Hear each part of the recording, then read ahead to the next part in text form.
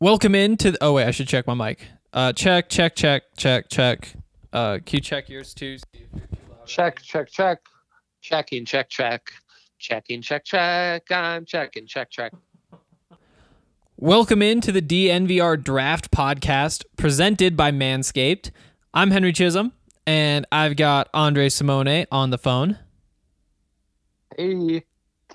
How's it going, my man? Oh, just finished watching Nolan hit the walk-off home run for the cycle on Father's Day. Wow. Yeah. Pretty fun. Yeah. It was Not pretty quite fun. like opening day, but I guess I'll take it.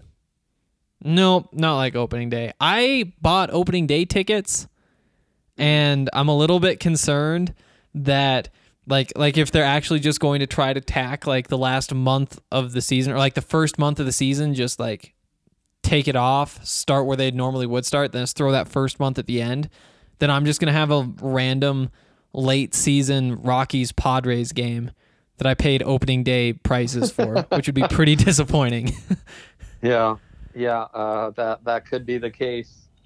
And hey, if that's the worst that comes of this, I'll gladly sacrifice your opening day ticket. We'll win. Okay, I some guess that's fair. Draft bet or something and recoup those dollars. I promise. I was really excited. I felt like they were just like perfect Tinder ammunition too. Oh, Like you just tell a girl like, "Hey, you got plans for opening day?" Like it's unstoppable. Yeah, Wow. I've still got the 4th of July tickets though, so hopefully by then we're good to go. Okay, man. Let's hopefully for sure. So the draft, that's gonna be fun. Today we're gonna run through some mock drafts. First, Mel Kiper's new one for ESPN, and then Lance Zierlein has updated his mock draft for NFL.com. But before we get into that stuff, we want to tell you guys about how awesome Manscaped is and how important it is to take care of all of the different parts of you, even the parts you typically aren't told to take care of. Yeah. You got to be a strong ball carrier, no fumbles or what have you, and certainly no unnecessary hits or nicks or pains. So, gotta, any good coach will tell you that who takes best care of the ball is always kind of the key to winning and losing a game. And the people at Manscaped have turned us into believers of that, even with our very own self grooming measures. So, yeah, it's so true. It's all so true. And the best way to do that is to go through Manscaped, where if you use the code DNVR20, you can save 20% and have it all shipped to your door for free. We highly recommend the Lawnmower 3.0, which is a trimmer with a couple of different settings, and it has like an LED light, which is really cool, and other perks.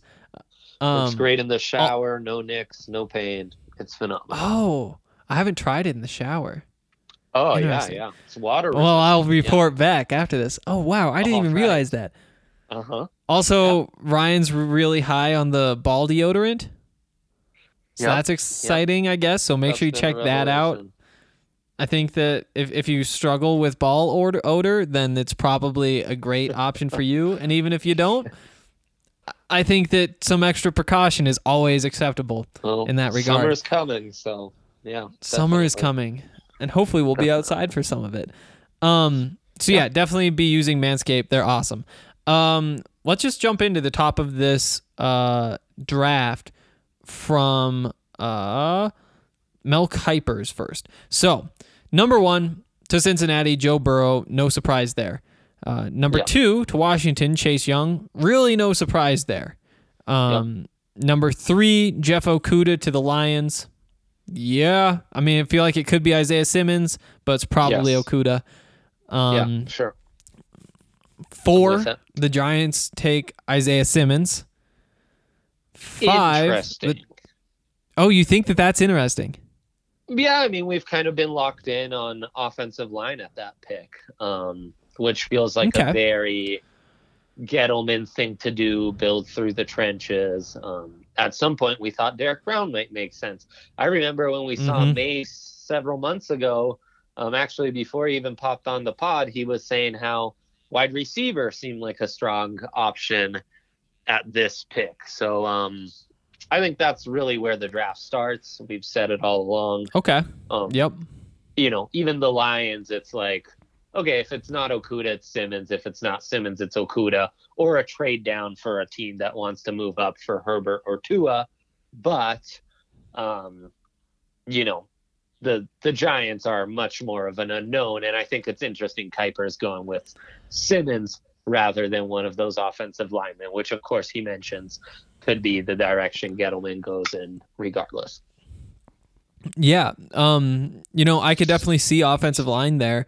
But to me, looking at the offensive linemen, all these left tackles who we both like, comparing them to Isaiah Simmons, it just seems like Simmons is a much safer prospect.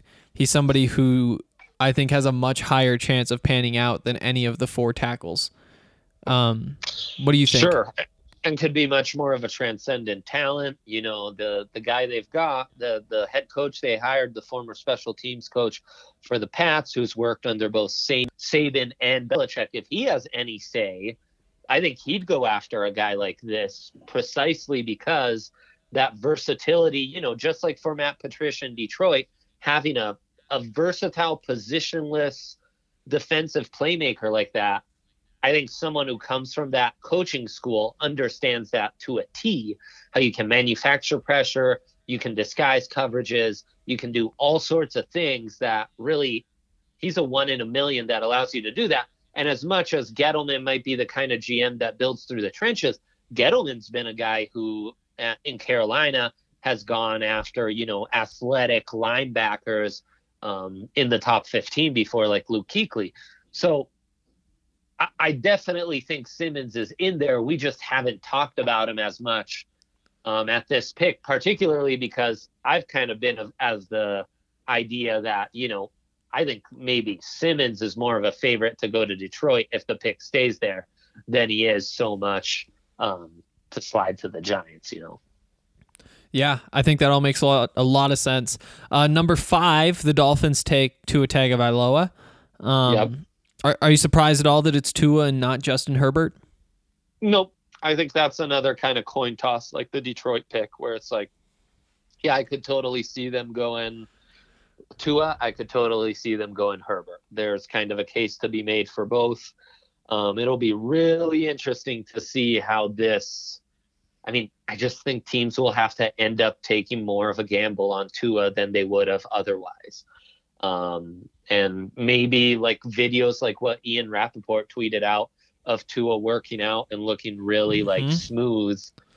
Maybe that plays a big part in swaying teams more so than it would in other years. Maybe the NFL draft becomes a bit like the NBA draft, where like a workout video of a guy, a 7-footer draining threes and like crossing over chairs really sways a team. You know, that like funky, silly draft stuff that can go down. Huh. Yeah. Number 6 is Justin Herbert going to the Chargers. Makes sense there too, right? Mm-hmm. Yep. Yeah. So regardless of if they added like a Cam Newton or a Jameis Winston at this point in this like third wave of free agency, I still think quarterback is right around their top priority right now, right? And a guy like Herbert, who's a known, like, definitely will help you sell some tickets on the West Coast. So yeah, nice fit. Yeah, for sure. You know, it would be pretty crazy though if they do sign a guy like Jameis Winston or Cam Newton.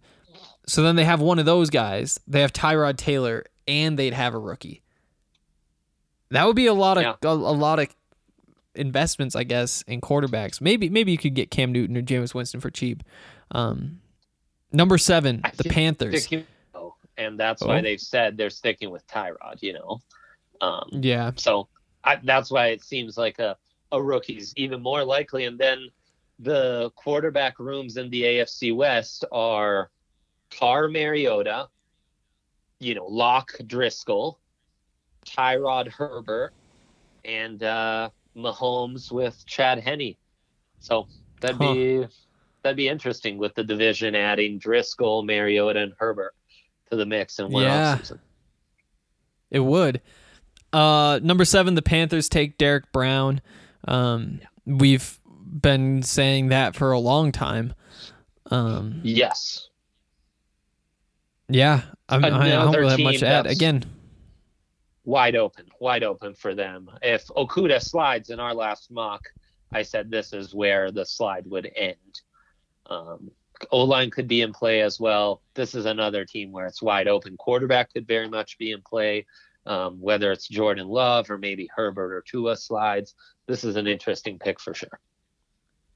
okay. Number 8, and as it stands here, if the Broncos are going after a tackle or a receiver, this is what you want to see in those first 7 picks. 3 receivers gone, and then the 3 defensive players gone as well. 4 defensive players. I always forget about Chase Young. You said receiver. So now I think you meant quarterback. Oh, did I? Yeah. So you have the 3 quarterbacks gone. You have the 4 defensive players gone, and now it's just the tackles and the receivers that you're looking at. So number 8, the first tackle off the board is Tristan Wirfs going to the Cardinals. Yep, could see it. Makes sense for Kingsbury's offense, where you want a little more movement skills, a little athleticism. Yep. If you were picking a tackle, would you take Wirfs first? Oh, be a toss-up with him and Thomas. I'm still higher on Thomas than most. Though, man, Wills and Becton are right up there too. So it's kind of scheme dependent and kind of need dependent. No, I guess I'd stick with Thomas, who I think is safer and not given enough credit for the upside he has. All right. Number 9. This one's a bit of a surprise. Javon Kinlaw, the defensive tackle from South Carolina, going to Jacksonville. Good for the Broncos, though, probably. Great for the Broncos, yeah. To think they would pass up on a wide receiver at this point is very interesting. And who knows, they could be a dark horse for Jordan Love as well at this point. But yeah, Kinlaw's rise, very interesting here. All right. Number 10, the Browns take Mekhi Becton, the tackle from Louisville. Yeah, I'm not sure I agree with that fit based on the fact that they'll be using a little more zone. But I guess Becton's probably more athletic than Wills, and if the NFL's lower on Thomas than I am, I guess I could see it. Yeah. Number 11, another tackle. The Jets take Jedrick Wills. Yep, makes a lot of sense. That's kind of where we have him penciled in. Nothing to argue there. And then this one is kind of surprising, too. Vegas takes C.J. Henderson, the cornerback, instead of addressing the needs at receiver. Wow. That's kind of the first surprise pick here. Great for the Broncos. Absolutely phenomenal for the Broncos. It's crazy, to reach on C.J. Henderson in the top 15 when, Xavier Rhodes was signed a 1-year contract, and Logan Ryan's still very much available, and other pretty solid starters at the NFL level are still around in free agency. And for someone to Henderson go that high, but it goes to show you, I do believe that Combine's going to give him a big jump. The Combine's going to probably factor in more than it has in previous years. And, Henderson's always had that high pedigree for teams that want to play more man and are less concerned about the physicality and tackling. He could definitely jump up. Number 13 now. Finally a receiver off the board, with the 49ers taking Jerry Jeudy. Yeah, kind of a bummer, but hey, we'll take it with how the first 12 picks have gone so far. And this was the fear all along of San Fran trading up, right? Was that they would take one of the Broncos targets with this pick. Yep. Then next up, 14, Tampa Bay takes Andrew Thomas. Yeah, yeah. There goes the fourth big tackle. So kind of a bummer, but can't say we didn't see it coming. And this was our plan all along, right? We're taking the wide receiver round one and going to address that tackle need in round two and develop one with all those high upside second tier offensive tackles. And Mel Kiper says that the Broncos are going to take Henry Ruggs here over CeeDee Lamb. Yeah. Henry Ruggs sure seems like the guy for Denver by a lot of people's accounts, though if the combine's going to matter more this year than it has in other years, I just find it hard to believe that all these mocks keep having Henry Ruggs dropping right in their lap when I could easily see him be the first wide receiver off the board. Yep, for sure. And then going through the rest of this, we can move a little bit quickly. 16, it's Kayvon Chaisson from LSU going to Atlanta. Yep. Makes sense. Yeah, for sure. 17, the Cowboys take CeeDee Lamb. Great value there. Yeah, amazing value. And a perfect how could you turn that down for Dak? Yeah, absolutely. Absolutely. And then DeAndre Swift kind of popping in the top 20 at the 18th pick with the Dolphins. Very interesting there.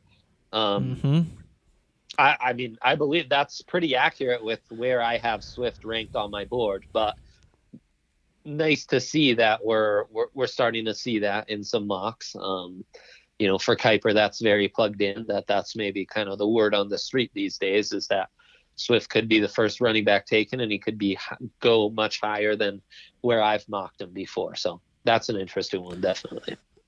Yep. And then 19, the Raiders get T. Higgins, addressing the receiver need. Is that the receiver you would go for after those top three?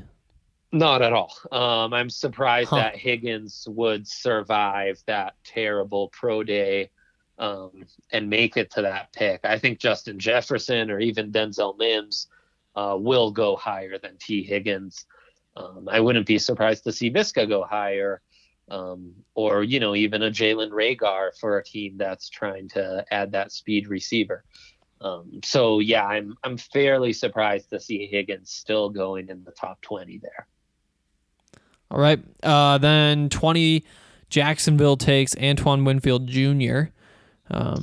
Yeah, let's get used to this. I mean, he's a guy that we watch a lot of college football and we like him a lot, but as I'm really kind of locking in on my safety rankings, he's right there with the best of them. And I could see that versatility and on-ball production really paying off and getting him drafted very high. Noteworthy that Kiper has him listed as a safety/cornerback. And we've talked about the value of that hybrid position in Vic Fangio's defense. A lot of defensive coordinators like that versatility in their DBs nowadays. Yeah. Yeah, and he's somebody who we really liked. Seems like a long time ago, talking about as like a 4th, 5th round prospect. And now he's flying all the way up to the first round. That's pretty crazy to see. Yeah, totally. 21, the Eagles take Justin Jefferson. Yep. Need a receiver. He's probably the best up there. Would you take him or Mims first? Boy, it is a toss-up, but I am just slightly more intrigued by Mims' upside. But this is another one where on my board they are ranked neck and neck. 16 and 17, same grade. I know I've said that about a few different guys like Lamb and Judy fall that same way on my board. Thomas Wirfs fall that same on my board. Mims and Jefferson, same thing. We're splitting hairs, and Mims just slightly higher than Jefferson based on the fact that I think he has a little more upside. And then Mims is up next at 22 to the Vikings. Makes sense. Trades Stephon Diggs. Then the Patriots take Jordan Love at 23. I feel like this is a pick that we've seen a lot of too. Yeah, totally. Though, boy, I wonder if Love is their kind of guy. Yeah, I don't know. Color me skeptical. Though they've gone after athletic guys like Jimmy G and, of course, you know, McDaniels drafting Tebow with the Broncos and what have you. So it's not like they're trying to just draft the Jake Fromms of the world and try to replicate Brady. But yeah, Jordan Love as a fit with them, a guy who I kind of question the decision making and the accuracy, does seem like a smidge of an odd fit, I'd say. Okay. 24 is Kenneth Murray going to the Saints. Yep. Great pick. Back and forth on mocks with who the first linebacker taken will be. Murray's the top one here, and I tend to agree with that. Okay. AJ Epinesa falls all the way to 25 with the Vikings. Yep. They replace Everson Griffin with this, so makes sense. I could see a corner going here as well. Maybe Fulton or someone like that sneaks into this area of round one, even Trayvon Diggs or Jeff Gladney.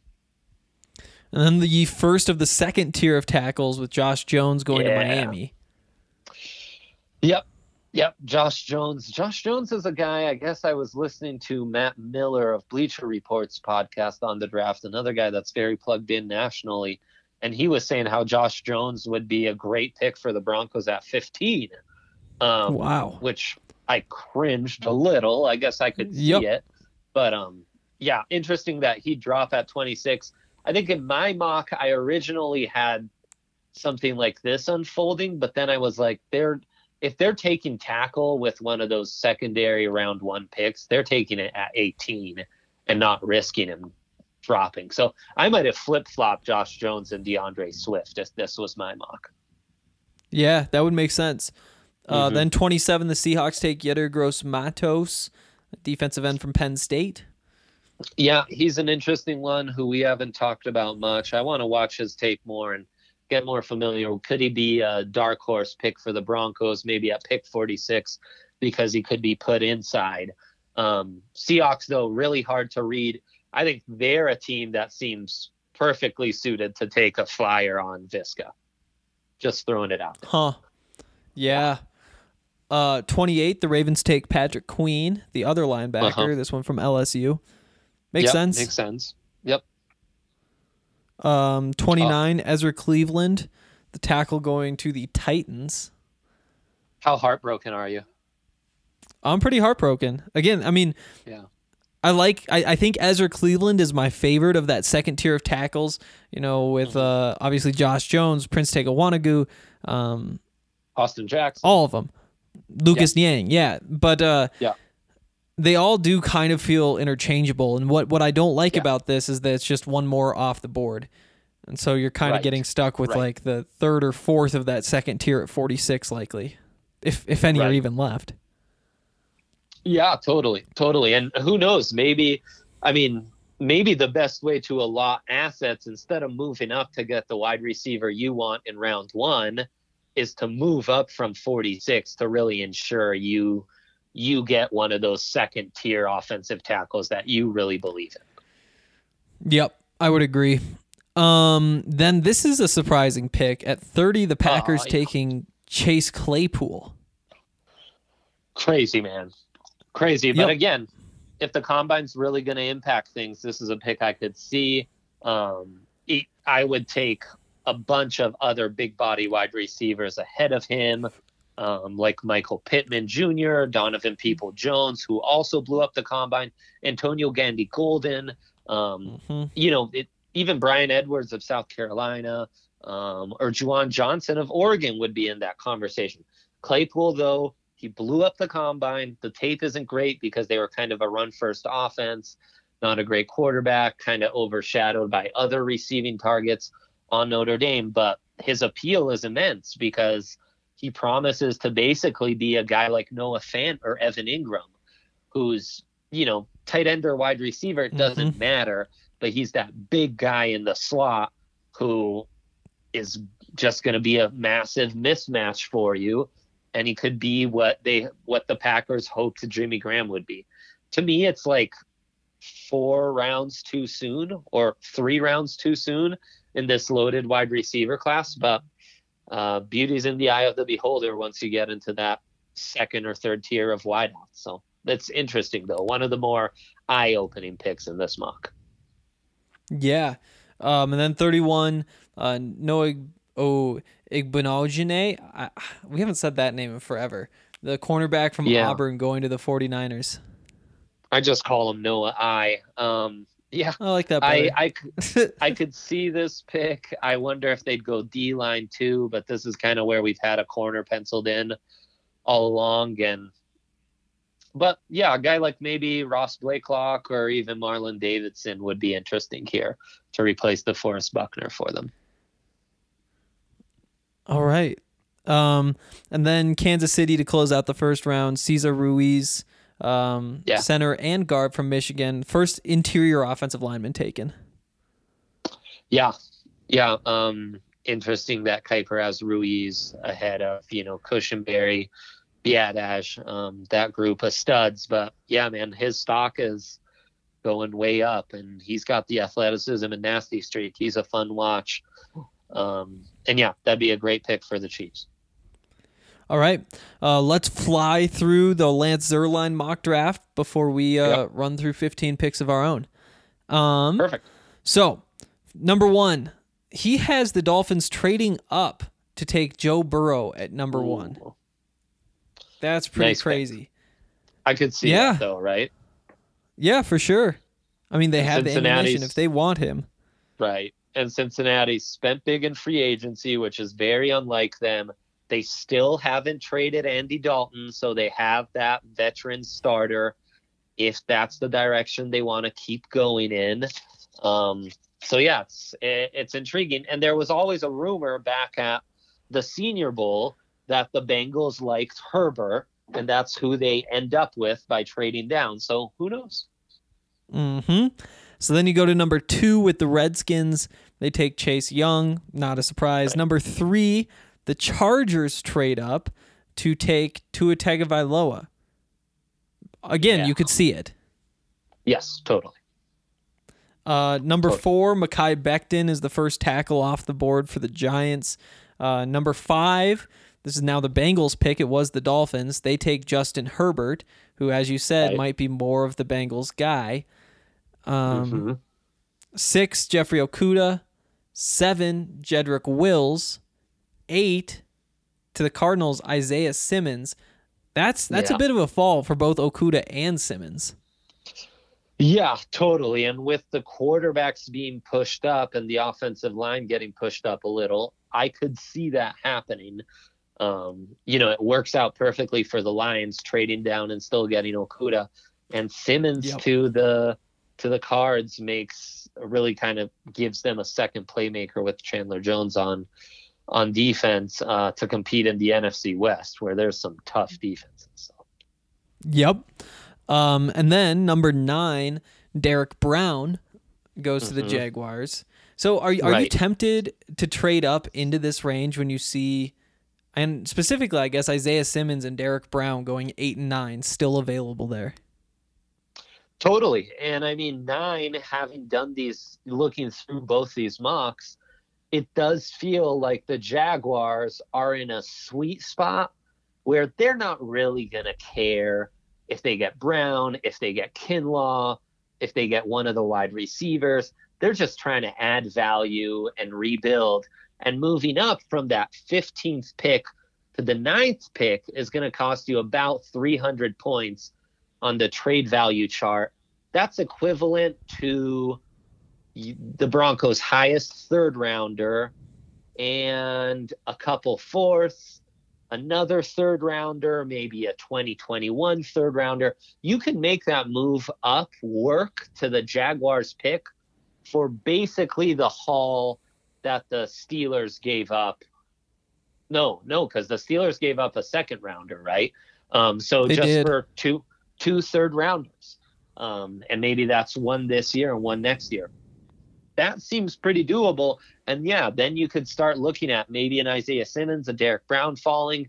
You could have basically your pick of the litter at both wide receiver and offensive tackle. That would be a very intriguing position to move up to. Okay. Number 10, the Browns take Tristan Wirfs. So yeah, makes more sense than Becton to me. Yep. You've now seen 3 of the tackles go off the board. Still no receivers. And then 11, CeeDee Lamb goes to the Jets. 12, Jerry Jeudy goes to the Raiders. And right now you're kind of staring down that worst case scenario if you're the Broncos. And this is where you might have to make a panic trade when there are 2 players you like left with Henry Ruggs and Andrew Thomas. But there's still 2 picks before number 15. So right here, if you're the Broncos, are you trying to trade up till 13, or are you more interested in trading down from 15 and picking up some more assets, maybe getting another second-round pick? I think you're trying to trade up at this point. I think you're getting on the phone with Elway's old pal, John Lynch. John calls John. They've probably already worked out a scenario like this. John says, hey, John, you don't want Henry Ruggs. You guys like yak guys. You don't care about Ruggs. Let me trade up, get my guy. You'll still have Javon Kinlaw available by 15, and you'll be fine. And they work out a deal for maybe the Broncos' second, third-round pick, where the Niners are still getting better value than they would. It's not as costly to the Broncos, who are going to need to, at some point, what am I thinking of? Putting their assets together to, not have those rookie picks. So that's where I think this scenario would really lead you to a trade up. All right. So there is no trade up in this mock draft. It's still San Francisco at 13, and they take Javon Kinlaw. And all of a sudden, the Broncos' problems are kind of alleviated. And then the Bucs at 14 take Andrew Thomas. And so the Broncos take Henry Ruggs, as you'd expect, because he's kind of the last of that group of 12 guys that the Broncos are interested in. Yeah, absolutely. And from what you were telling me off air, you wouldn't love this pick. Like, in general, you don't love seeing Ruggs just constantly mocked to the Broncos. I don't. This is the situation where they should take Henry Ruggs. If this is how everything falls, then I think that Henry Ruggs is the best player available to the Broncos. Yes. If one of the tackles is still available, then I think that's a conversation. If CeeDee Lamb or Jerry Jeudy's available, then I think it's a pretty easy decision to go toward one of those 2 guys who, again, they have produced. And that's the big thing for me. With Henry Ruggs, there's just so much more projection than there is with either of those 2 guys. Because with CeeDee Lamb, with Jerry Jeudy, you know what you're getting. You're getting somebody who's going to be able to contribute day one and still have a very high ceiling, potential Hall of Fame type of ceiling. With Henry Ruggs, definitely has that ceiling. We've seen what, Tyreek Hill, for example, has done. But I'm not so sure that he's coming in day one and contributing the way those other 2 would. Right. No, I hear you. And I think, we keep talking about that magical top 11 that you're hoping, or top 12, the 12 non-quarterbacks that you're hoping to drop to the Broncos. There's a little separation within that, where the dream scenario to me is really Lamb, Jeudy. And one of the top defenders, always kind of a dream scenario. And then the top tackles are dreamish, especially Wirfs and Thomas. And then you get into Becton, Wills, Ruggs, where it's more upside or, tone setting, but it's I'm not going to be as psyched as I would if like Jeudy or Lamb drop in our lap, or Tristan Wirfs, or they move up a couple spots to get Isaiah Simmons or something really, really like, wow. Baller move like that. Okay, agreed. Cool. I just wanted to get your thoughts out there. I don't think we need to run through the rest of the draft. I just point out a couple interesting picks, and it really is just the end of the first round for Lance Zierlein. You have Zach Bond going to the Ravens at 28, the edge rusher from Wisconsin, who's got a well-rounded game, but still he's an outside linebacker in a 3-4. He's got Jeff Gladney, going as the second cornerback taken. No, the third. He still has Henderson top 16. So that's noteworthy. Gladney goes to the Titans as the third corner taken. Then he has Rhaegar going to the Packers at 30. So that's that Chase Claypool pick. He has the Niners taking Trayvon Diggs. Trayvon Diggs is a perfect fit for the Niners. I really think that makes a lot of sense.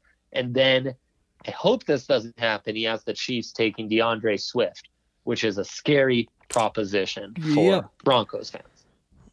Yes, it is.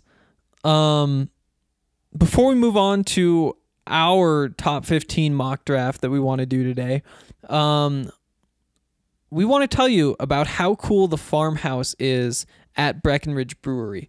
Breckenridge obviously has like the massive facilities. I think it was I think they said it was $36 million to build all those facilities out there. And they had to get like special German beer people brought in who are certified to build their...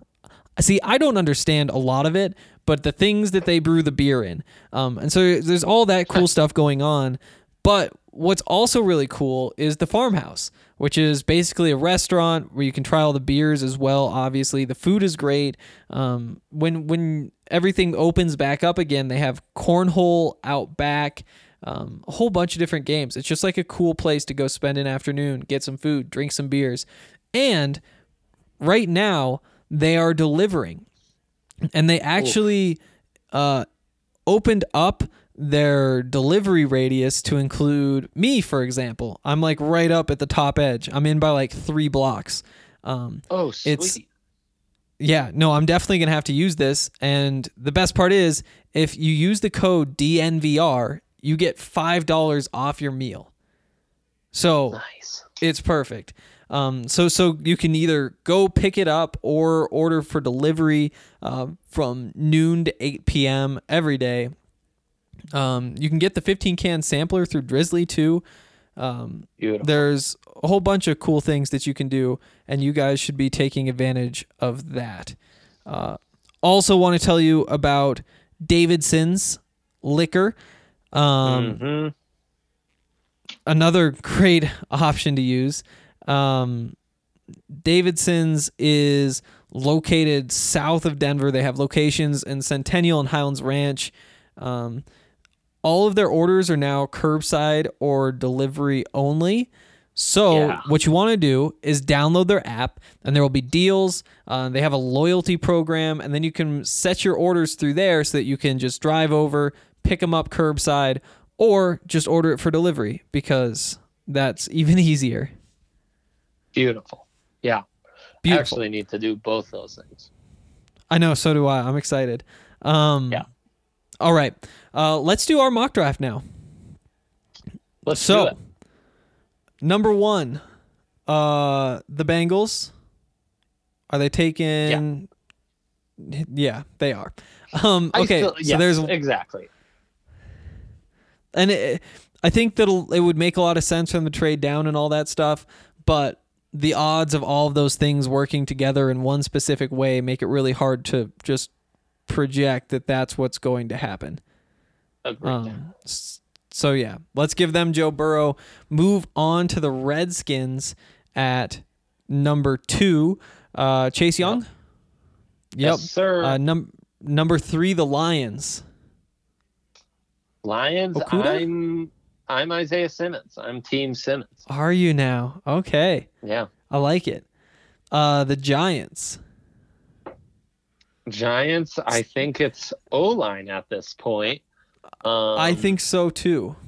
They feel like Becton guys. They just feel like a Becton team. All right. Number 5, the Dolphins. Quarterback? Yeah. Yep. I'll let you choose. I've been back and forth on Tua Herbert for Miami. They feel like Tua to me. Let's do it. Number 6 are the Chargers. Easy breezy, right? Move. Yep. I think they've so. got to. I think so. They've got to go quarterback. Yeah, if they sign like a Cam Newton or something, then maybe not. But still, Right. I think more like maybe the Panthers trade up. And then they don't have one of the top 3 quarterbacks there. Maybe they still go Jordan Love, or maybe at that point they go offensive tackle and wait till round 2, and maybe they go after a guy like Jalen Hurts or someone like that. Yeah, you could definitely see that. But as it stands now, Panthers at pick number 7. I mean, Okudah has to be tempting. Has to be. But I still like that Derek Brown fit. Wow. Over Okudah. Yeah. I think for the Panthers in particular. It's a new regime, so we really won't know until after this draft what kind of tendencies they have.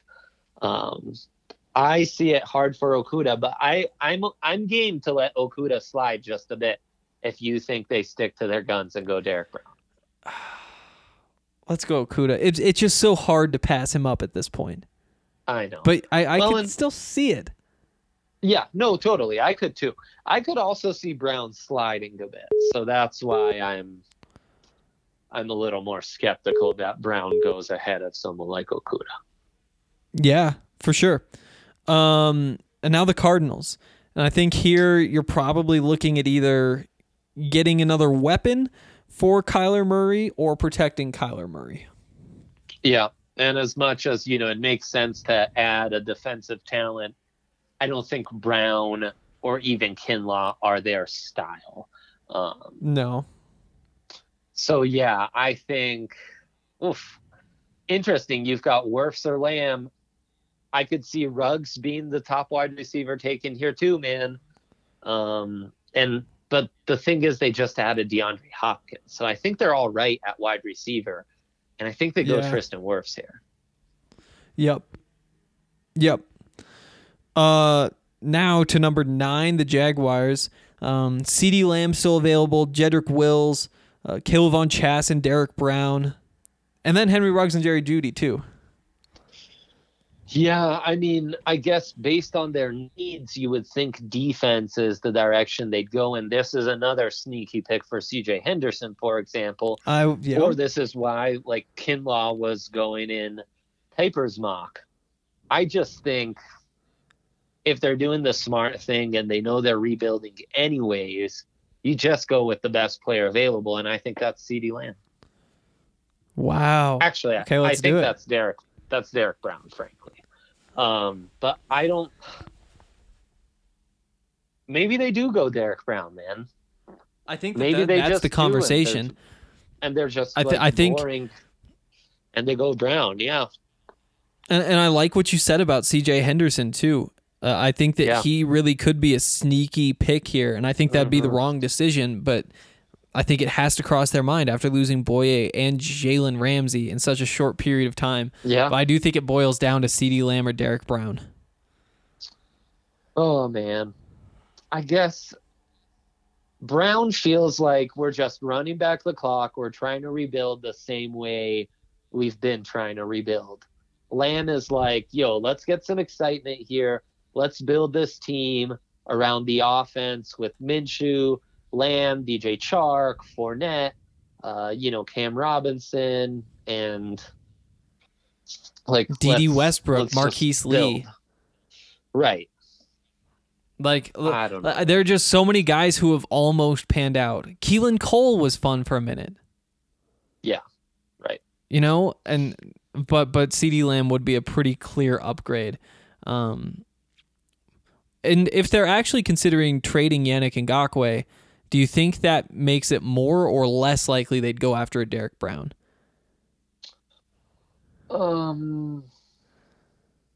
It probably makes it less likely.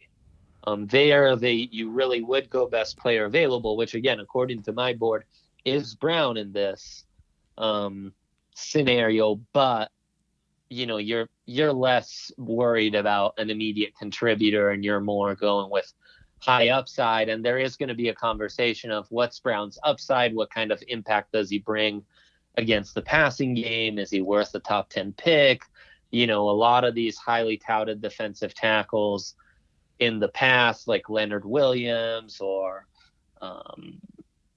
Oh, I'm blanking, but a bunch of others that have been drafted fairly high recently just haven't lived up to the hype, and then go in free agency for like basically nothing. And so I think that's the fear with a guy like Derek Brown. So I don't know. It's really a toss up, man. But I guess I feel like would it has to be leaning CeeDee towards Lamb. Brown. I'm down. Towards Brown. Let's do it. Let's mix it up and do Lamb. No, Let's do let's it. There we mix it go. up. Okay. Number 10, the Browns. Yeah, I feel like it's an offensive tackle, regardless of Conklin. They still need that left tackle. And it's between Wills and Thomas. Neither a perfect fit in a zone scheme. Thomas probably the less awkward fit, though. And we'll see. This draft will be very telling as to where his stock sits at. Yeah. Want to go Thomas? Let's do it. Okay. Now the Jets, they could take Wills now. They sure could, which is a pick that a lot of people have mocked to them. Well, So I think feel like we that's should probably the just move. Do that. Yeah. So now you have now Derek the Brown Raiders. sliding and Henry Ruggs with Jerry Jeudy sliding as well, which is interesting. I still think the Raiders want Henry Ruggs. Yes, And I maybe agree. it's that speed thing. They always draft speedy receivers, and just betting on them to do the same thing over and over again might be dumb, but it's what they do.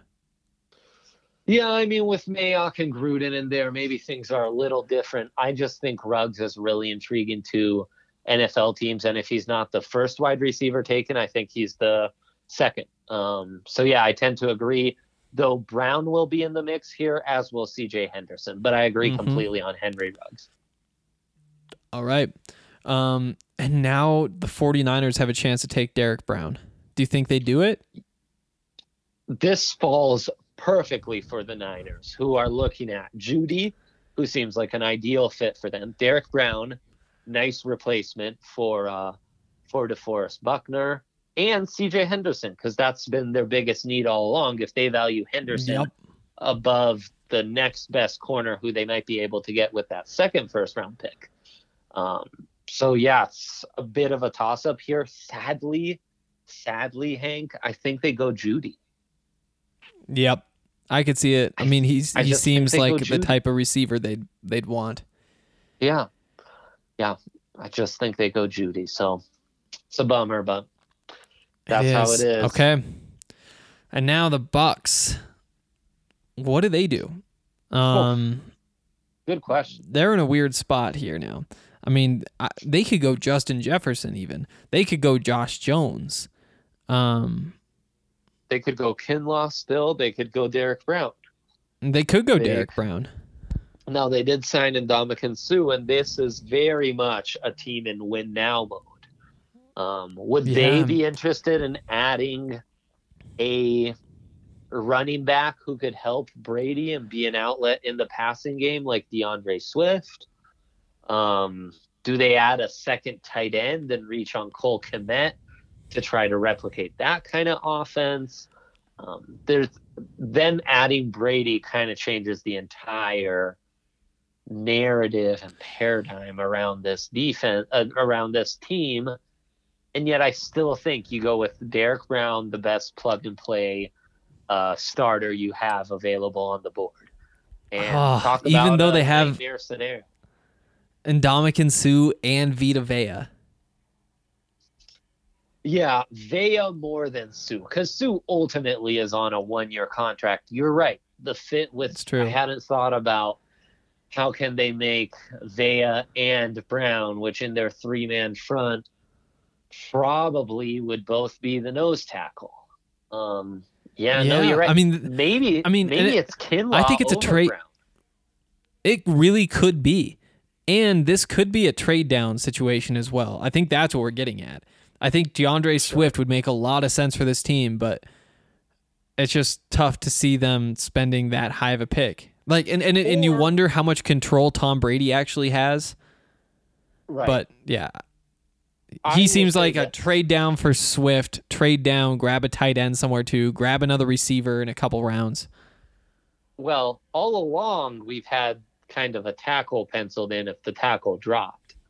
Is Mm-hmm. this a team that is less worried about Josh Jones's upside and is happy to just get a guy who's really solid in pass protection and can plug and play him right then, right now? There's been such a run on tackles, they don't really feel like they're reaching. They feel like, man, good thing we've got the last guy who we feel like could start day one in the NFL, and we're not stuck with one of these higher upside prospects. I think that's the pick, dude. I think it's Josh Jones. I think so too. Let's pull the trigger. Let's so do it. Now the Broncos have their pick of Derek Brown, Caleb Von Chasen, C.J. Henderson, Javon Kinlaw, Justin Jefferson. Mm-hmm. Mims, of course, still remaining. Yep. It has to be Derek Brown, though, right? By a mile, the best player left on my board. Yeah. I think instead of Purcell, having Derek Brown as the nose tackle on your defense with Casey, Jones, Chubb, and Von Miller, I mean, forget about it. That is terrifying for opposing offenses to try and stop. All of a sudden, it's like, who cares about the back seven? You've got those guys; they're going to destroy. Yep. So no, I think it's Derek Brown all day, every day, and twice on Sunday, or whatever the expression I just butchered is. Hey, all right, not bad. That was a weird one. That was a weird one. I could see Derek Brown dropping. I told you, and I could very realistically see there being a run on offensive tackles and wide receivers and quarterbacks. That makes it so that, you got to kind of be creative here. And maybe now you keep all your day two picks and you load up on offensive talent, offensive tackle, maybe two wide receivers, and then a Biotish, a Cushenberry in there maybe too. Right. Totally. And then in day three, maybe that's where you trade some of your 7th round picks to move up into the 5th or something like that. Yeah, I think so. You guys gave us a bunch of questions. We're going to get to those right after we tell you about Mile High Green Cross. So Mile High Green Cross is super convenient for me because it's about 2 blocks away at 9th and Sherman, and they are still open. You can't go in. You have to order ahead. But when you order ahead, you get to just go straight to the parking lot behind the building, and they will bring whatever you order straight to you. The best part is, once a month, you get 20% off your purchase if you mention DNVR and you're signed up for their loyalty program. That can save you a bunch of money. Their $99 pre-packed ounces are already marked down to $89. Imagine taking another 20% off of that and then just swinging into the parking lot out back and they'll bring it right to you. It's so convenient. Cannot recommend those guys enough. Just mention DNVR and sign up for that loyalty program and you will be good to go. Okay. All right, my man. I think we got a message that one of these questions was meant for the Broncos pod, regular pod, and I'm actually seeing maybe we have 2 that fall under that. So okay. I think the first 2 you'll find in here are not for us, but we still appreciate you guys adding to the comment section. We do. Let's see. Do you want to read the first one? Bronco. Yeah, you got it. Lone Star Bronco chimes in. Hey guys, thanks for answering my questions last week. I'm back again. KJ Hamler, I don't like him. I know y'all haven't been high on him either. That being said, why? I don't like him because I can't unsee the Sean Hamilton comp. Would he be an upgrade over Hamilton? If so, would you rather have Hamilton and the draft pick or Hamler and obviously lose the draft pick? He follows up. Also, do you worry about longevity and sustainability at only 176 pounds? The only other wide receiver that light I can remember was J.J. Nelson a few years back, and he ran a 4.27, but has been a non-factor. So durability hasn't really been tested. What do you think? Um, I think the comps with Hamilton don't scare me at all. I think they're vastly different wide receivers when you take the Penn Agreed. State part out of the question and the slot receiver. They're entirely different slot receivers. In best case scenario for Hamler is he's Percy Harvin. Though Percy Harvin, Lone Star Bronco brings up a great point. Harvin was in the 180s, even 190s. And that made him a much more dangerous yak weapon. Hamler, he's a yak weapon because of that speed.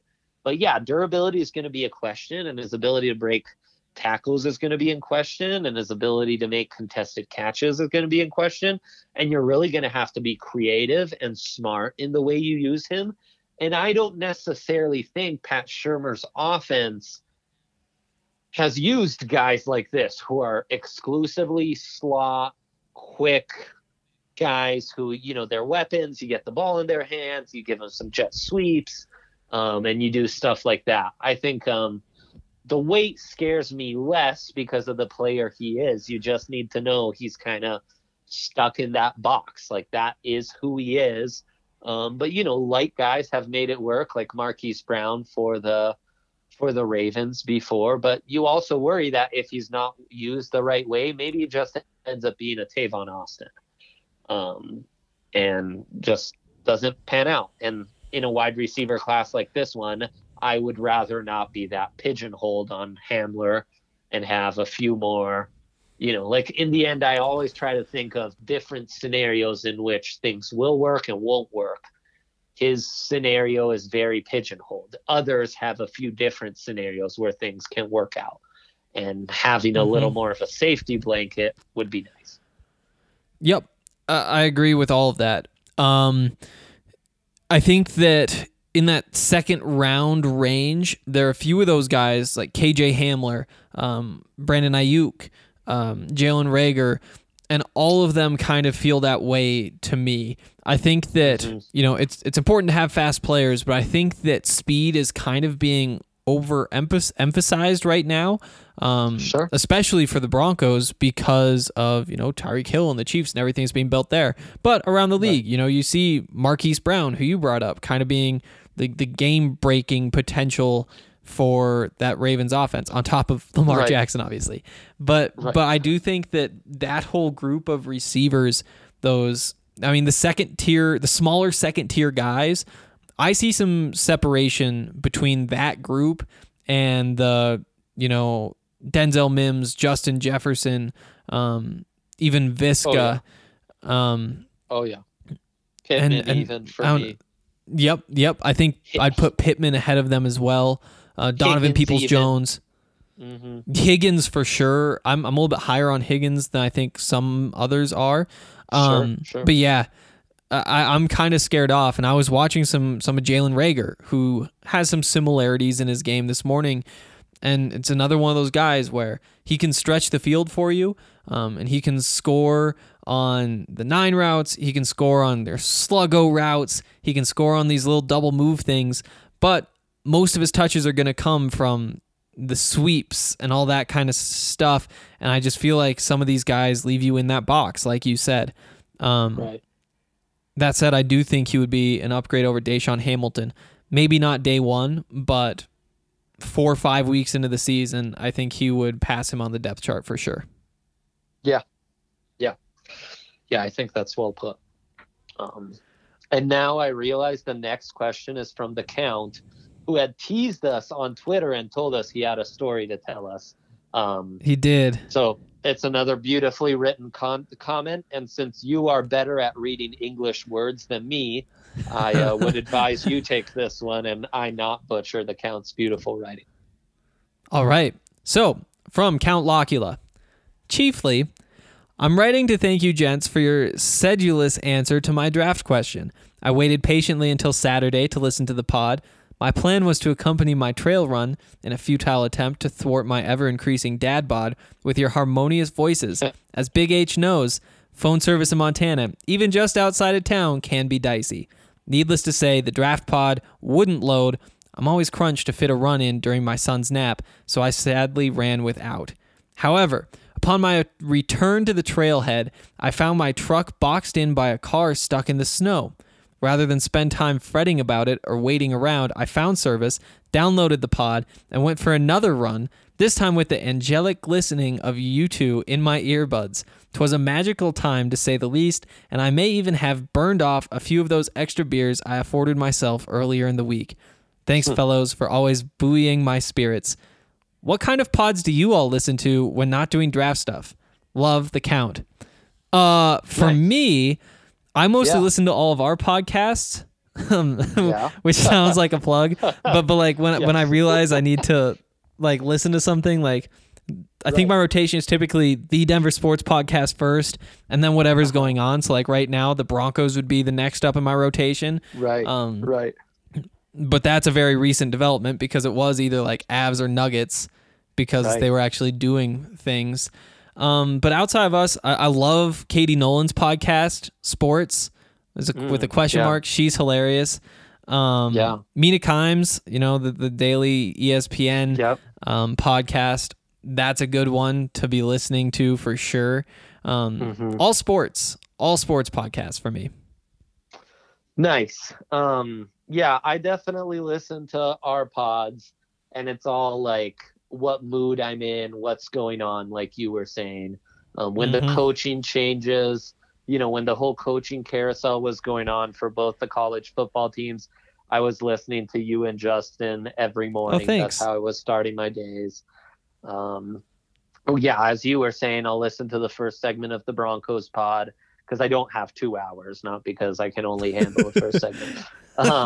During free agency news like this, I was getting really amped about baseball and listening to Drew and what was going on in Arizona a couple weeks ago. And I'll listen to our special pods we've been doing, like the NDR watches.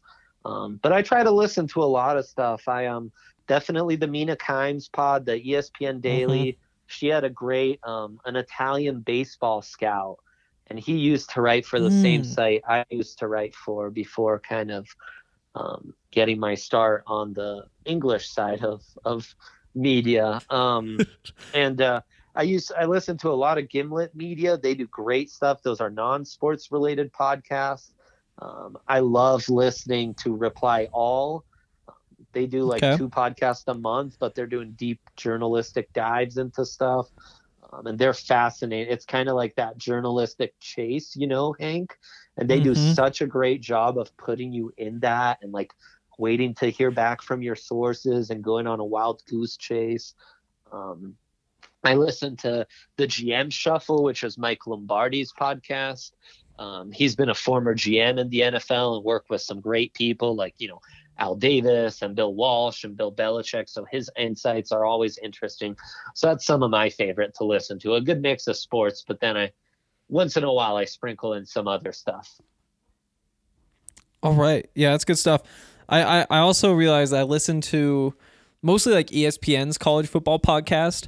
Not as much this time of year because there isn't as much going on. But like starting in July, I'll probably start listening to that every day again. Right. So when I'm up on my shows, I'll watch Binge Mode or I'll watch the Rewatchables on the Ringer Podcast Network. Those can be fun to kind of get away from sports if I need to. Yeah, I'm rarely away from sports. Brian says, "Hey guys, Brian here, aka the rightful servant to Kyler Murray and Tariq Cohen. Who would y'all say is the most physically gifted receiver in our team's history? No production, just who wins the Underwear Olympics. Secondly, does signing Gordon start the clock on the deadline on Hey man, I can't Lindsey? really hear you now.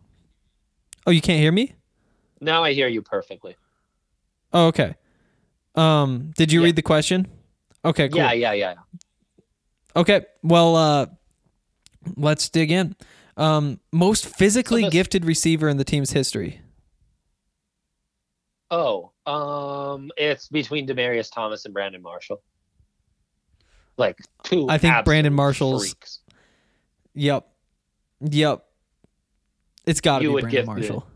You would give the edge to him. Yeah, I mean, especially when he was with the Broncos, he was just like an unstoppable force of nature. Just like a raw, rocked up dude who was so badass. Which receivers in this draft class, if they came to Denver, if any, would be the new most physically gifted receiver in team history? Donovan Peoples-Jones. Okay. Chase Claypool would be right up there. Laviska Shenault. I think that's the trio. I think you wouldn't put CeeDee Lamb up there. No, he misses the cut just barely because he doesn't have that elite size. He doesn't have that elite speed. So in underwear Olympics, he's good, but he's not going to be like, oh my God, like pick your jaw off the floor type deal, you know? All right. I think that's a good answer. Secondly, does signing Gordon start the clock on the deadline on re-signing Lindsey? I think the clock was always started, right? Like their clocks are kind of lined up is what it is. And I thought Ryan put this perfectly in the Denver Sports Podcast yesterday, in that, you know, really Phil is under team control for the next 2 years. None of the playmakers on the Broncos are getting paid right now because they're all just young guys. So really, once Gordon's off the books, that's where you'll start paying Phil and Sutton and those guys, and it'll kind of even out and not be too big of a deal. Yeah, and if you're Phil, you can be frustrated because, like, you are I guess he has 2,000-yard seasons. He's a Pro Bowler, and he's making very little money. That'll go up next year after he becomes an RFA. And so the Broncos will have to like give him like the 3rd round tender or whatever. They could deal with that stuff beforehand, if they wanted to, and just give him a bump. I don't know. I think, but again, he's frustrated. But the reason that he isn't making more money is that he didn't convince NFL GMs to draft him. If he could have played his way into the 5th round. And then there's the other flip side of that, which is he actually played pretty well and probably couldn't have done much more. And probably deserved to be drafted. Yeah, exactly. Totally. So that's all the stuff that's going into it. He's being underpaid for what he produces, but that's why teams want to hit on late round guys and undrafted guys, because that's where all the surplus value can be found. Yeah. So we'll see how it plays out. Well, I mean, I haven't followed the situation but I doubt he'd hold out. Exactly. This is just how football works. Yep. Brian, also, if there's anyone... Oh, do you have thoughts? No. Yep. Go ahead. I was just going to say that there's some questions in the mix that maybe weren't meant for us, but we'll tackle them as they come. Exactly. Yep. Brian also says, also, if there's anyone in SoCal that plays paintball, hit me up. I still play all the time. Love it. Nice. RDD Hollowall. Oh, he says RD Dollywall. Oh, wow. Oh, this is going to be a fun one. We're going to have to go quick, okay? Okay. Do you know anything about Harry Potter, though? I've seen the movies. Okay, cool. So, yeah. Cool. Number 1, over under 50 sacks for our D-line, assuming we re-sign Wolf. Last year we had 40 sacks and gave up 41 sacks. We didn't have Bradley for the whole year, he points out. Let's say over. Yeah, over total. Number 2, over under 13 interceptions for our cornerbacks and safeties. Last year we had 10 interceptions as a team. No Chris Harris, bring in Boye. Simmons grows another year. Callahan back. I'd say over. I think the pass rush helps too. Yeah, it should. Boy, I think 13's right on the money because he says only cornerbacks and safeties. I think I go under. I think as a team they could go over. Okay. With, like there's that Shelby Harris style interception and a linebacker or two get a pick, but not 13 from just the corners and safeties. Okay. Yep. I think that's a good call. Number 3 for Pat. also for Drew. 4, over under 16 combined rushing receiving touchdowns for Lindsey and Gordon. Probably over. Over, definitely. Yep. Definitely. Number 5, what house would the Sorting Hat from Harry Potter pick for each of you? House is Gryffindor. Gryffindor values courage, bravery, nerve, and chivalry. Gryffindor's mascot is the lion, and its colors are scarlet and gold. Hufflepuff. Hufflepuff values hard work, patience, justice, and loyalty. The house mascot is the badger, and its colors are canary yellow and black. Ravenclaw. Ravenclaw values intelligence, creativity, learning, and wit. The house mascot is an eagle, and the house colors are blue and bronze, blue and silver in the films. Slytherin values ambition, cunning, leadership, and resourcefulness. It is said they will do anything to get their way. The house mascot of Slytherin is the serpent, and the house colors are green and silver. Oh, wow.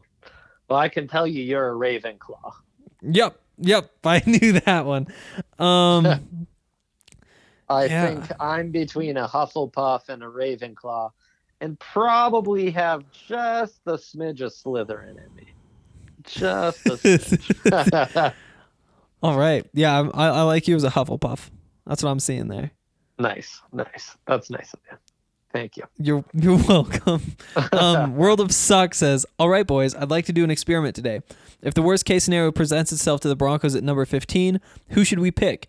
Go ahead and assume that 3 quarterbacks will go in the top 14. That would mean the Broncos are picking the 12th non-quarterback. So on your Broncos big board, who do you have at number 12? Okay, so that means 3 quarterbacks are gone. No matter what, it means we get one of our magic 12, right? So number 1 it's is not even the worst case scenario. Yeah, I guess it's not. If the quarterbacks wouldn't go, it'd be worse. For me, let's go Chase Young 1, Simmons 2, Okuda 3, then Lamb 4, then Judy 5, then let's go Becton 6, Wirf 7, Thomas 8, Wills 9.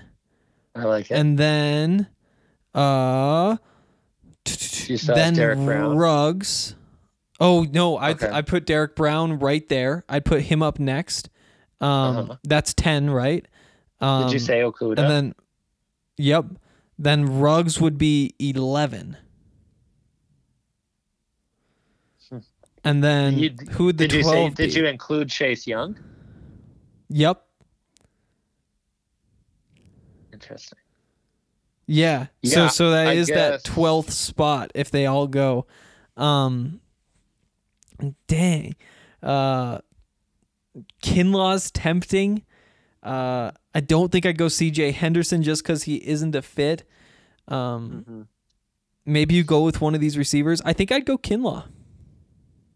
Swift would be the really interesting one, but he doesn't make sense at all. Yeah, Kinlaw would make sense. Yep. So if it's 3 quarterbacks are gone and it's my 12th best non-quarterback, that would mean... So I have 2 quarterbacks in my top 12, which means I go to 14, and that would be Mekhi Becton. I have Kinlaw as the 13th ranked player on my board, Becton 14, Jedrick Wills 15, Ruggs is 11th, with DeAndre Swift 12th. So that's about where you'd be as Becton. Yep. And then if the quarterbacks don't go, things get tougher. Right. Then So I want to make sure we're properly doing the exercise. But yeah, technically, if 3 quarterbacks go in the top 15 prior to the Broncos pick, that is not the nightmare scenario. The nightmare scenario is one of those guys not going in the top 15, and all the top 4 defenders, all the top 4 offensive tackles, all the top 3 receivers are all gone. That's the real nightmare scenario. The even more nightmare scenario is not only have the top 4 defenders gone, Kinlaw is gone as well. But again, I think one of the quarterbacks hasn't been taken then. Right, exactly. And so, yeah, there you go. Long story short. Yep. That's the answer. And in that case, I think I'd go Justin Jefferson. I don't think I'd go for CJ Henderson or Christian Fulton. Agreed. I would go Mims. Okay, yeah. Yeah. Yeah, I could see those either way. Or Jefferson. We're splitting hairs, but yeah, Mims just slightly above, as I explained before. So, yep. Yeah. Next question, Bristol Bronco fan. Hi, boys. Absolutely love your pod and think you should do some more work on the DNVR Broncos podcast because you were great filling in on there. Ooh, we're going to tell Ryan about that. I have done a mock draft. What do you think? Round 1, CeeDee Lamb. Love that. Round 2, Damon Arnett. Sure. Yeah. Like it. Solid. Yep. I think we both have some other guys that we like there. Play cornerback, Troy Pride Jr., Bryce Hall, maybe even like Jeff Gladney. But I think Arnett's fun too. Right. He's got some value totally. Then he trades back up in round 2 to take Lloyd Cushenberry. Third rounders. Right. To take Cushenberry up in round 2. Love that. Though I would rather an offensive tackle. And then round 3, Throckmorton. That's a bad pick. Round 3, Throckmorton, that's like a reach by 3 or 4 rounds, I think, just because Throck has dropped off a lot. But then he saves and because he can't play left tackle, likely. Right, exactly. I mean, he can barely play right tackle in the NFL, which is where he played in college. Definitely not left tackle. So, yeah, yeah, that would be a problem. Probably if you were to trade up in round 2. You would take Cushenberry instead of Cushenberry. You'd take an offensive tackle, or instead of Arnett, you would just take that offensive tackle. That'd be a more ideal scenario. Then he takes Leki Fotu, though. I do like that Cushenberry pick, but I don't think you can go interior offensive line before you go outside. Would you agree with that? Yes, I agree. Okay. I mean, you kind of have to. Yep. Yeah, it's just more of a need. Yeah, so Leki Fotu we like. Round 5, Demetrius Robertson, receiver from Georgia, quick guy. Sure. Yeah. Kind of reminds me of Isaiah McKenzie. I thought he was returning to school. I didn't think he declared Demetrius Robinson. Interesting. But I'm checking that out as you go through the other picks. Okay. Next up is Dylan Singleton. The safety from Duke. Sure. And then round 7, Braden Mann. That's a good pick. Yeah, so I think for me, I think round 3, instead of Throckmorton, if you grab another left tackle in round 5, I'm not a huge fan of Demetrius Robertson. I think you could do better. I think I might have even grabbed that second receiver earlier, even though there aren't a whole bunch of guys I love at that range. What's the grade here?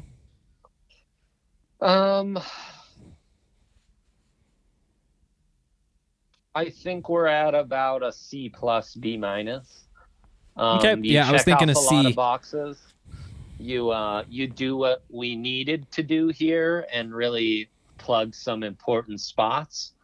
But also some picks I don't love. And yeah, Demetrius, it would look like he's back at Georgia this year. Okay. Apologies if I'm incorrect about that. But also those first 3 picks, if you're bringing in CeeDee Lamb, Damon Arnett, and Lloyd Cushenberry, that feels pretty good. Yes. Yeah, that feels great. Like a slam dunk, essentially. Yes, agreed. You're worried that you didn't get a tackle, but you're still pretty happy with that, no doubt. Yep. Okay. Bronco Nugs says, are there any guys that are like Ruggs and Hill in later rounds?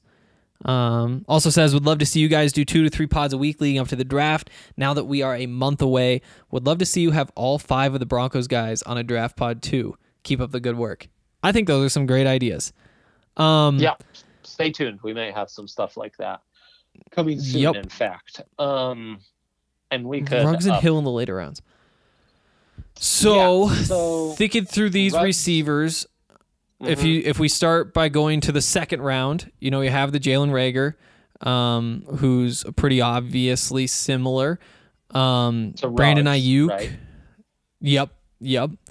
Um, Ayuk, sure, kind of. Not the a little bit same, but slower. similar in that it's a vertical speed guy. Jeff Thomas is a vertical speed guy out of Miami that is similar. Antonio Gibson, to a lesser extent, more position versatile, but kind of that speed, field stretcher, vertical threat. Van Jefferson, more similar to KJ Hill. We talked about that last week. James Devin Proche Duvernay. of SMU, Duvernay as well.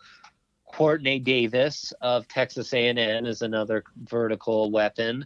And John Hightower of Boise State is another vertical threat, as maybe like Aaron Fuller of Washington. KJ is a little different because he's above 6 feet. He's more of a like quickness, route running, crafty slot than he is a speed weapon. So he's a little more unique. And like Hill, I don't know, it's kind of like Hill and Van Jefferson as far as those like slots with a little more size to their game go. Yeah. Yeah, I think that's most of them. Maybe Tyree Cleveland you could throw in there. I mean, obviously he's a bigger guy, but he's a speed threat. But yeah. Right, but still underdeveloped vertical weapon. Yeah, I guess he loosely falls in that category too. Yep, good point. Okay. Let's move on to, there we go. OK Bronco 27. Hey guys, just saw the Jets sign Brashad Perryman and the 49ers signed Travis Benjamin. I was wondering if you think this will affect what these teams do in terms of the first round. Do you think it's more likely one of the top 3 receivers falls to 15, or is that just wishful thinking? I think it makes it more likely one of them falls, but I don't think it's that big of a change just because both those guys, and Travis Benjamin in particular, is more of a depth piece at this point. Right. Special teamer, really. Yep. Yeah, definitely. Brashad Perryman, pretty much the same thing. Although because Perryman, of the Jets, receivers might play more. Yeah. Right. But yeah, so I mean, I think we always thought there was a decent chance of not always. Lately we have started to feel like there's a better and better chance of one of the top 3 wide receivers dropping. Now, as shown in our mock in segment 2, that's not locked in because it's very fluid and we could easily see all 3 of those guys gone before the Broncos pick.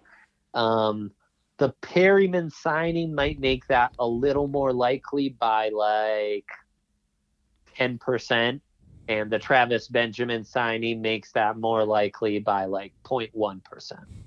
You know what I mean? Yeah. So it's like, they both, sure, they make it more likely, but we thought that was likely all along, kind of regardless of that. These don't really change the needle. Agreed. Next question is from Lone Star Bronco, who says, sorry to comment twice, but I've done a couple of mocks online that have resulted in Brown, Kinlaw, Okudah, Simmons, Young, the big 4 tackles, and the big 3 receivers all gone by pick 15. Obviously, this is the worst case worst case, but if it happens and Denver can't find a trade partner, what would your move be? Is it Mims or Jefferson too big to reach? Josh Jones, CJ Henderson. Boy. I mean, that's a rough really one. Be tough because 5 + 4 + 3. I mean, that would really mean that only 2 quarterbacks were gone. Yeah, that'd be a bummer. Yep. So then you're looking at Levon Chasson, the 2 cornerbacks, Henderson, Fulton, the 2 receivers, and I think it probably is Justin Jefferson, Denzel Mims, and ideally just a trade down from there. Or Josh Jones. I think that is where Josh Jones definitely starts to come into play. That's where the linebackers Kenneth Murray and Patrick Queen actually start to come into play. Yeah, you start looking at that second tier of wide receivers like Mims and Jefferson, which would be the best course of action for me. And, the second tier of offensive tackles. Because, I mean, if that happens, you do panic a little and you feel like, man, if all these guys were gone before the 15th pick, maybe we do want to ensure we get our pick of the second tier of wide receivers or the second tier of offensive tackles. Or both. Right. I think that if it were me in this situation, I'd be kind of looking back at the quarterback needy teams, because there is a quarterback falling. Right. Maybe this means the Dolphins didn't take a quarterback, so you can move back to 26, which is a little bit further back than I would probably like to move. I'd be looking like in the 20 to 24 range probably. But then you make that trade back, you pick up some assets, you use those assets and one of your third round picks to get back into the middle of the second round. And then all of a sudden you have a late first, like an early to mid second, a mid second, and you still have some third rounders to play with. And I don't think that's necessarily a bad situation. Yeah, what would a move? Because obviously Miami's higher first rounders, 18, but they're not scared. They don't care about moving up to. Well, see, that's where Miami maybe doesn't. Let's say New England at 23. Okay, they like Herbert, and Herbert's still there. Right, exactly. Or Tua's still there, and Saban's been like, dude, this is the guy. What are you doing not taking him? So to move up, the Patriots would have to give us 300 draft points, which means they would give up their first rounder, obviously, and then they'd have to at least give up a second rounder. Which they have a second rounder this year? Doesn't look like it. Not seeing one, so that would be problematic for them. I mean, it'd be tough. You would need at least a mid-second to make this work. And you'd kind of be screwed. I mean, you almost are better off just staying there. That'd be an interesting proposition. But I guess you're right. Then you could get, like, probably by 23, you can still get Josh Jones or Mims or Justin Jefferson or one of those linebackers or a cornerback. And then at 46, you find your offensive tackle, and say, like, in the 50s, you find a cornerback or something. Or Cushenberry. It could be worse than that. Yeah, right. Yeah. Totally. And then that's, if you end up with, like, let's say Mims, Prince Tega Wanogwu, and Cushenberry, or that same duo and Trayvon Diggs or AJ Terrell, you feel pretty good about that. Yeah. And how I'd look at it is, if you stay there, then you get your pick of Justin Jefferson or Denzel Mims. If you trade down to 23, then it's 50-50. One of those guys is still available, and it's 50-50 wind up with T. Higgins. And then you're also picking up Lloyd Cushenberry, for example. Right. And you don't even think about what's changing with the other picks. It's just, would you rather have Justin Jefferson or Denzel Mims for sure, or call it, I don't know, would you rather have Denzel Mims or would you rather have T. Higgins and Lloyd Cushenberry? I'd take T. Higgins and Lloyd Cushenberry for sure. Yeah, no, for sure. So that's how I'm seeing that. But if you can't trade down, I think that you do just take one of those receivers. Yep, I'm with you. Oh, and that's it. Those are all of our comments. Yeah. Wow. Well, we should do another one of these sometime. Let's do it up. We'll do another.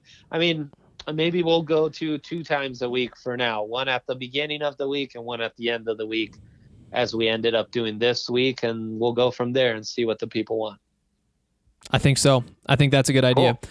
As always, like if you guys have any questions or comments or anything, leave them in the comment section of the post for today's show at thednvr.com, and we will get to all of those next week sometime. Hopefully early next week, and we'll do 2. All right, we'll see you all then.